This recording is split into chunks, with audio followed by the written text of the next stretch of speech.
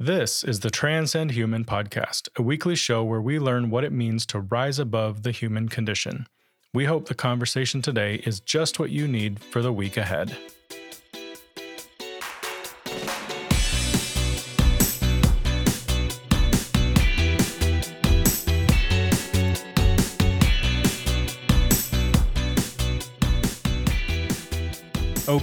Okay. Welcome back to the Transcend Human podcast. Great to have you with us.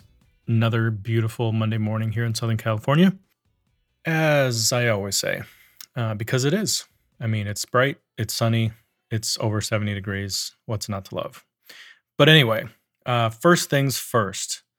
I don't know what is wrong with me. I think that maybe it's because my wife is out of town. So Tammy has been in New York City with our middle daughter. She went there to just to spend some time with her, but also to watch her perform. She's in a musical theater program there. And, back in high school and community theater and all that, we used to see every single show.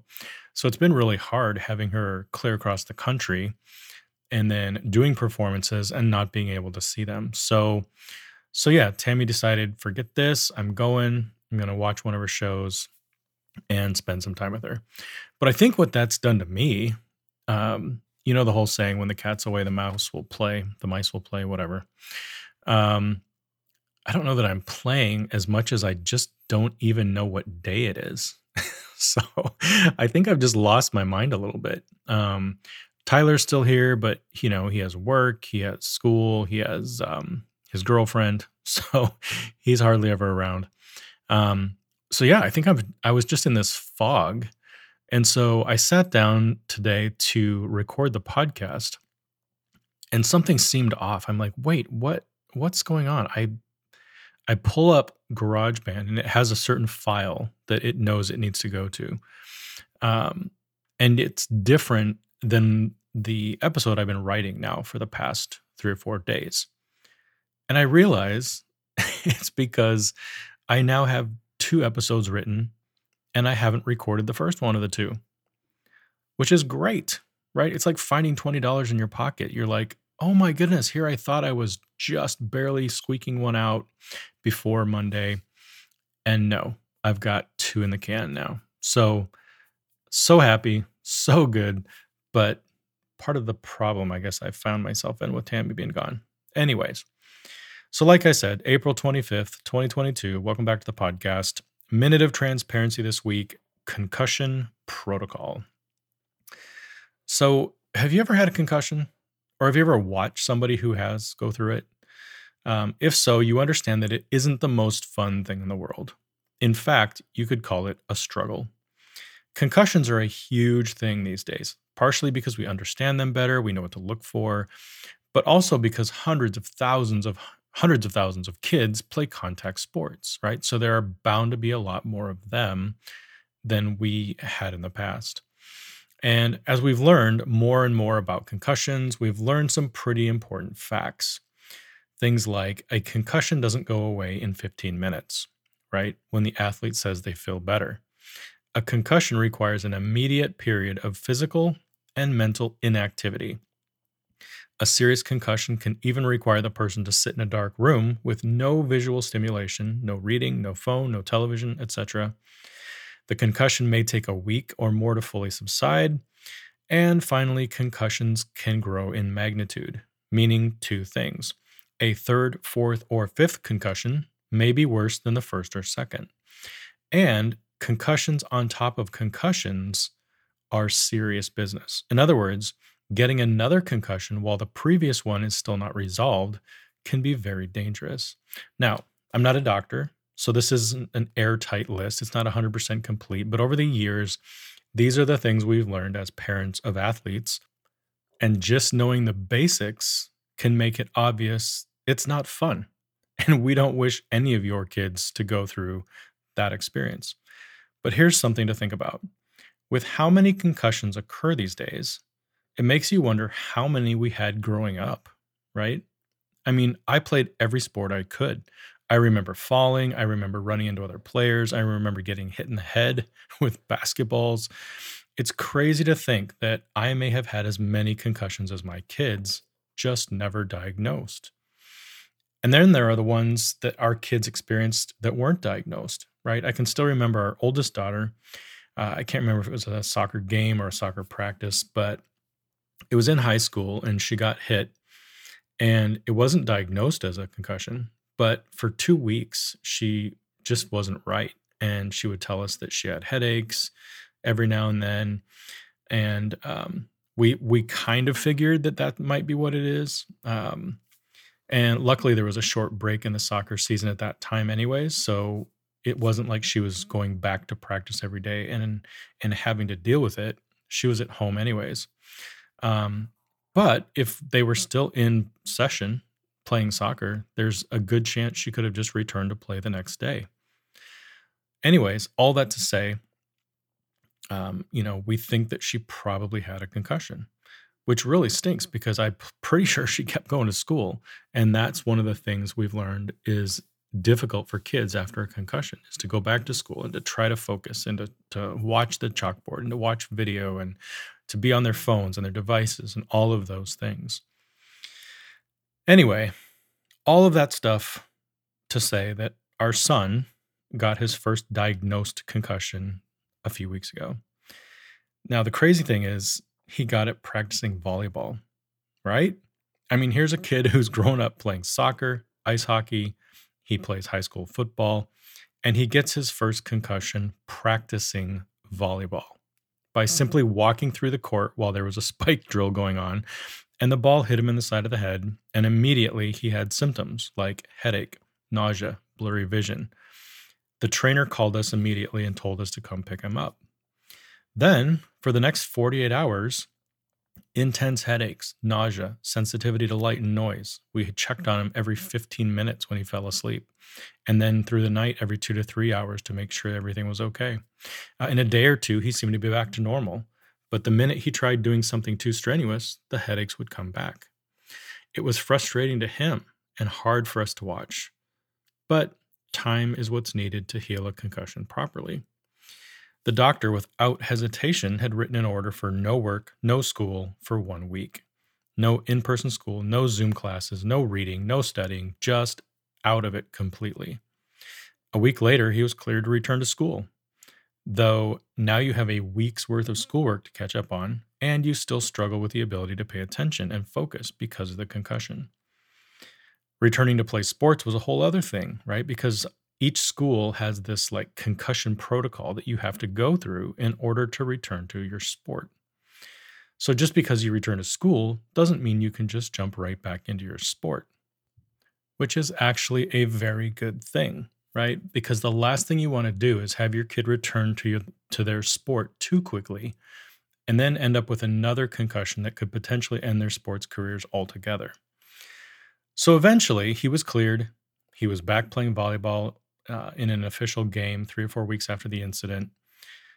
Now I know this borders on first world problem, right? It's a struggle we face because we've created this world for ourselves. This whole world of competitive travel sports where concussions are a common occurrence. But we're not here today to argue about that. I simply wanted to use the whole story about Tyler's concussion as a illustration of the struggle, right? Not unlike other things we face in life. Part of the human condition.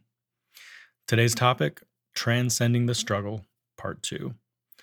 And we're going to look at 3 different things this week. Again, the struggle is real, the struggle is in check, and the struggle is beneficial.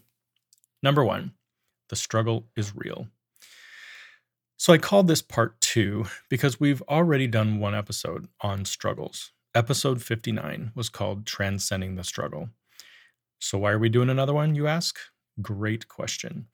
There's a good chance that if I don't start doing part 2s and part 3s on some of these high-level topics, I may run out of topics. Not because the world is that small, or because I've thought through every possible combination of every possible thing, but just because our focus is on transcending human, rising above the human condition. And a big part of the human condition is what we call the struggle. Now, I know we've defined the human condition numerous times on the podcast, so here are the highlights.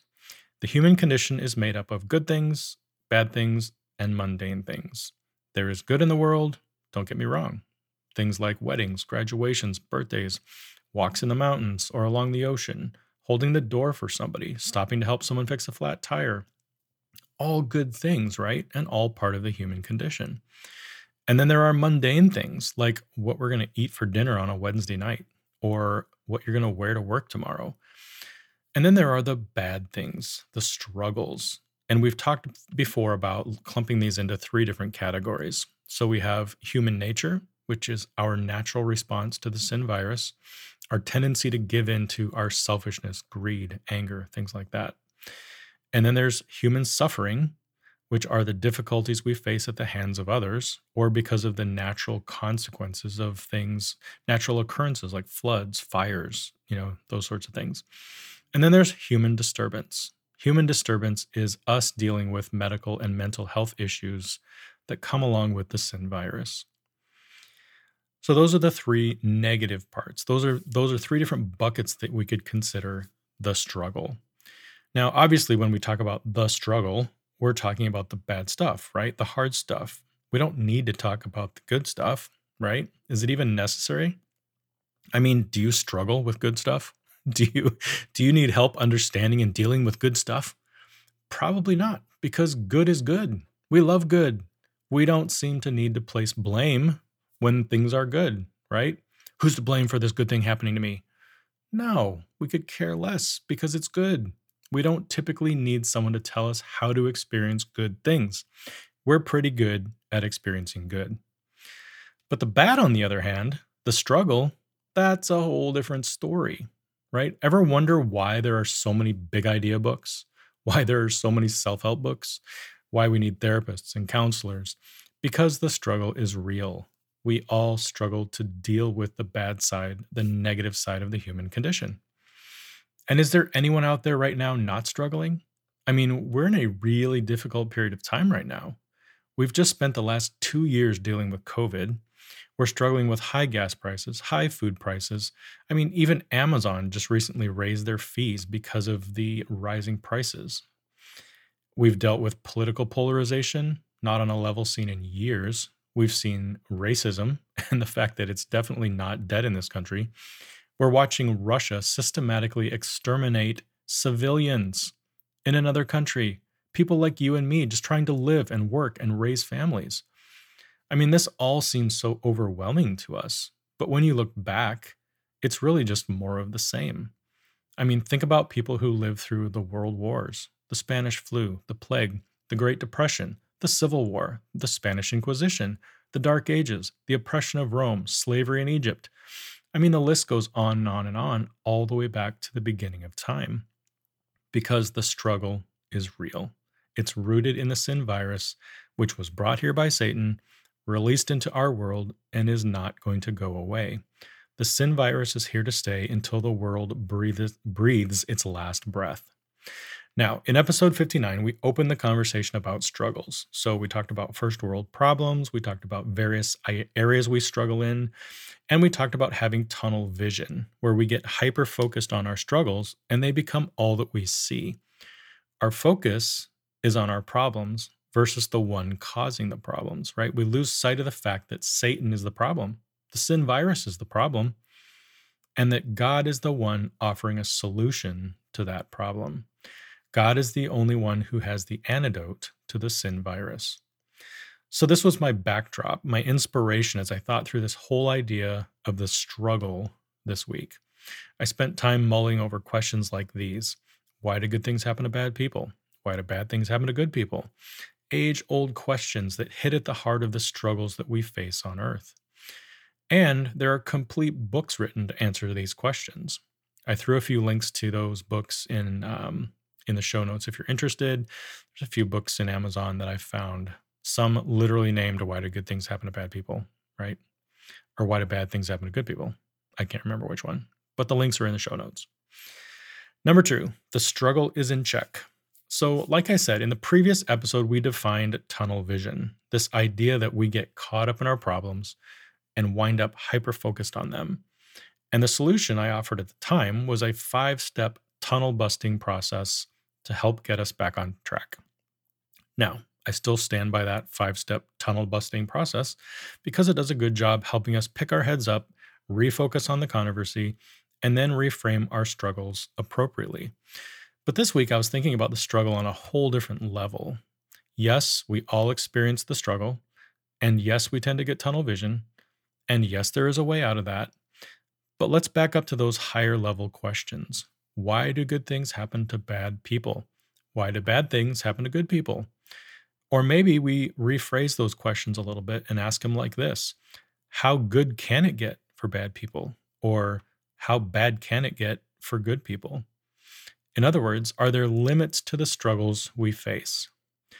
Or are we at the mercy of this world, like a number in a lottery drawing? And when our number comes up, it's curtains for us. Because I think that's a question that many of us ask. Maybe it goes something like this: I'm trying so hard to do the right things, to be a good person, and yet the struggle is always there. It's like someone is standing in front of me trying to knock me down every time I take a step in the right direction. Ever feel like that? I know, me too, right? And when we ask this question over and over and over again and never get a good answer, it can lead to a feeling of hopelessness, this feeling that nothing will ever get better and that we will never be able to work our way out of what hole we're in. But this is what Satan is counting on. By creating chaos and keeping us guessing, he plants seeds of hopelessness in us. He waters them, he prunes them so that they grow into full-fledged angst, a feeling of disequilibrium that keeps us stuck.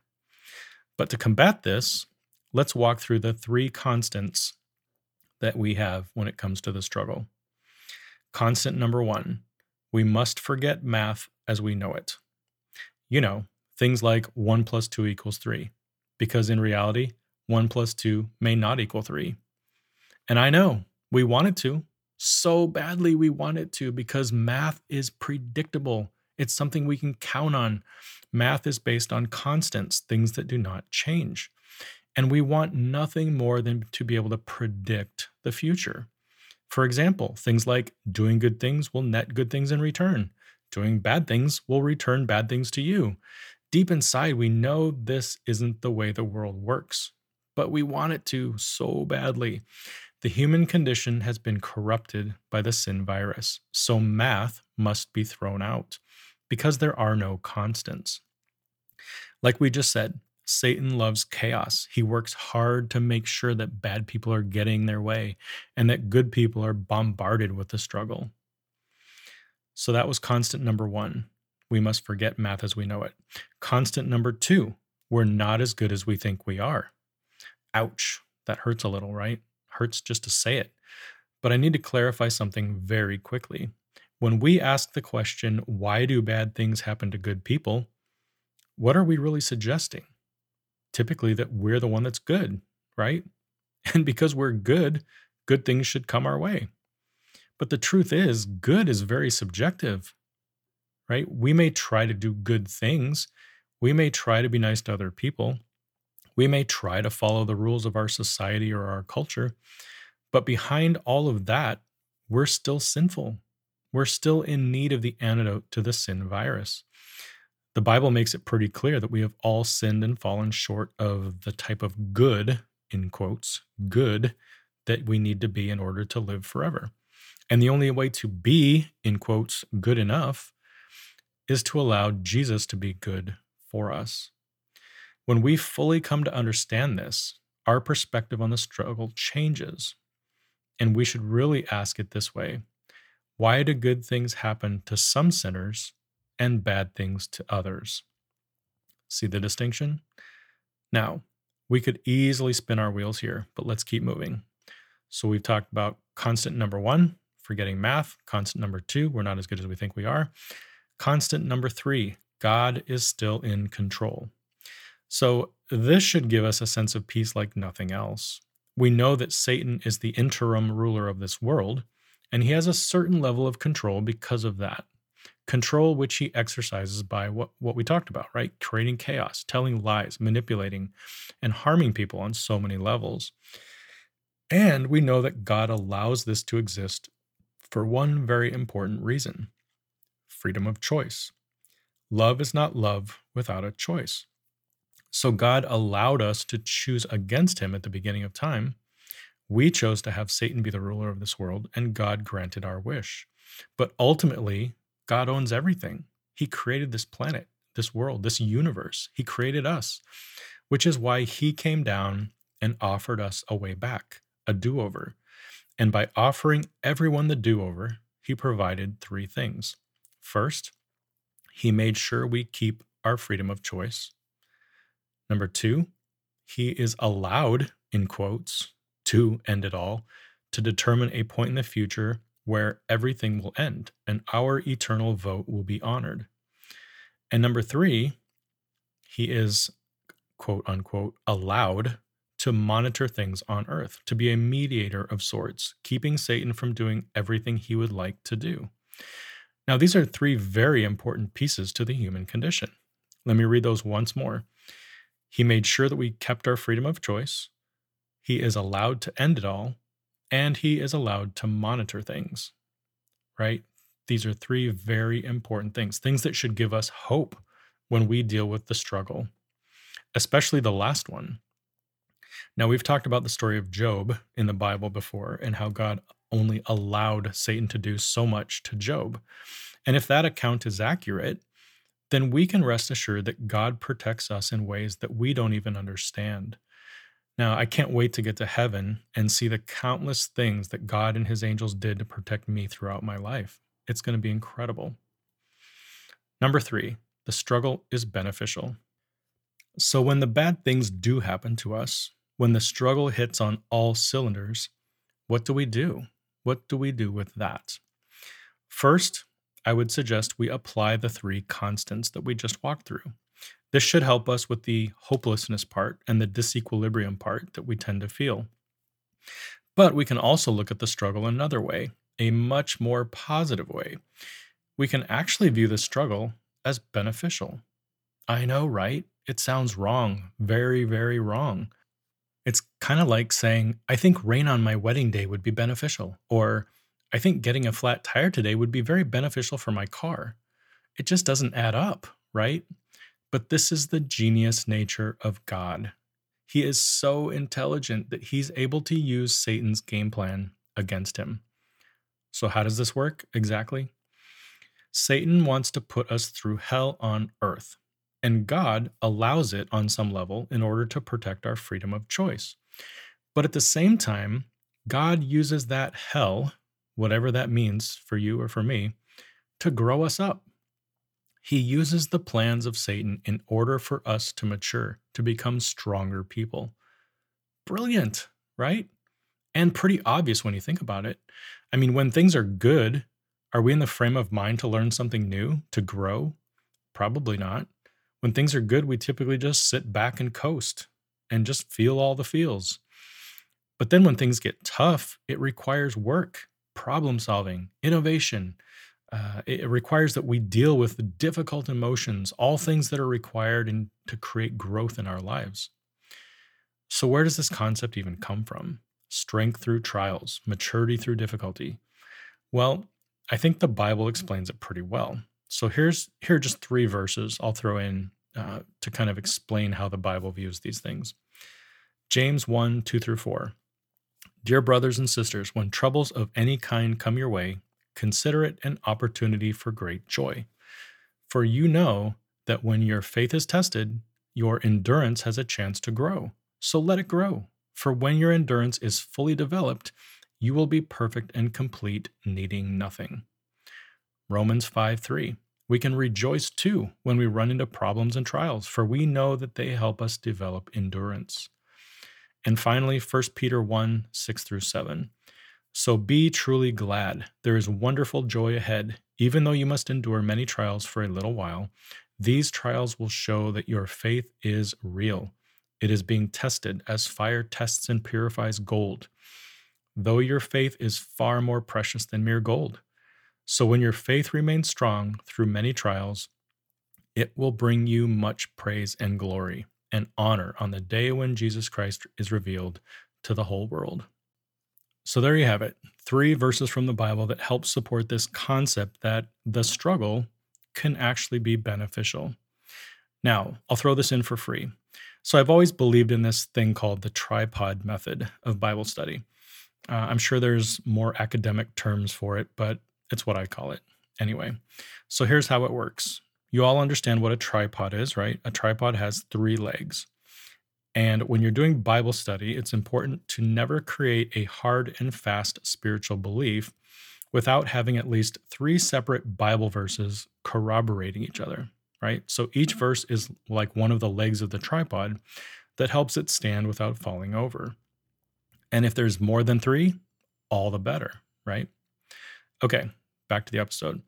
So, if this is true that the struggle is actually beneficial in helping us grow up, then why would we spend so much of our time trying to avoid it, right? Do we understand that when we ask for peace, safety, comfort, and complete happiness, we're actually asking God to allow us to stagnate?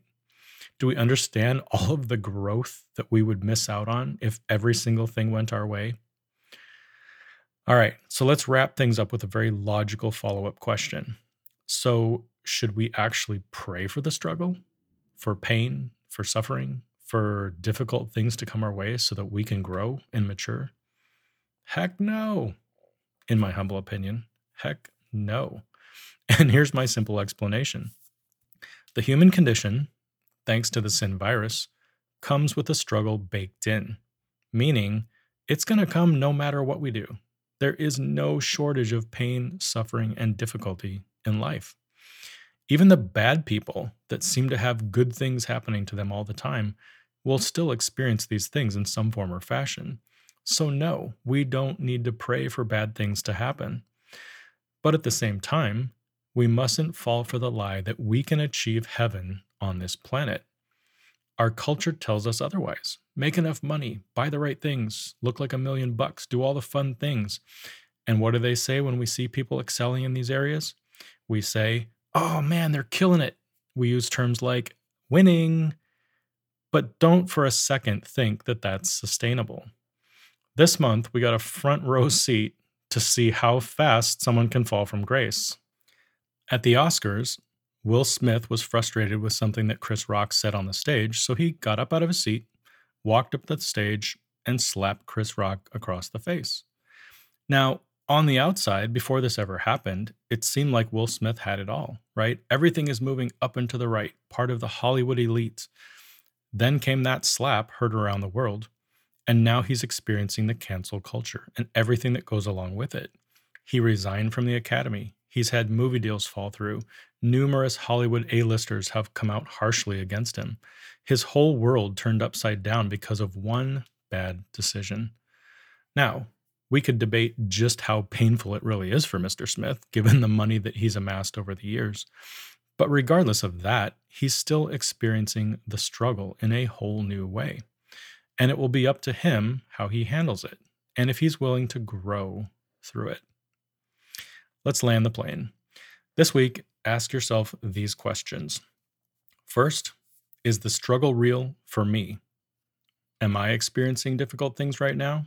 If so, what are they? And how are they impacting me? Number 2, do you believe the struggle is in check?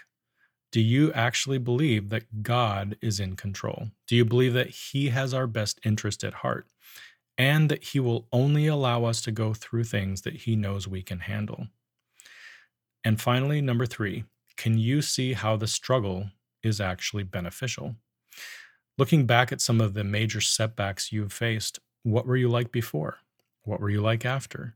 Was there growth? Was there maturity? Was there endurance through it all? If not, and you're still knee-deep in the pain of that thing, what would it look like for you to talk to someone about it and find those growth areas that are there right under the surface? Well, friends, that's a wrap. Thank you so much for hanging out with us again this week. Next week, we're going to look at transcending the mirage. So what does it mean to see clearly rather than to look through rose-colored glasses? Until then, have a great week, everyone. Grow through the struggles. And as always, keep transcending human.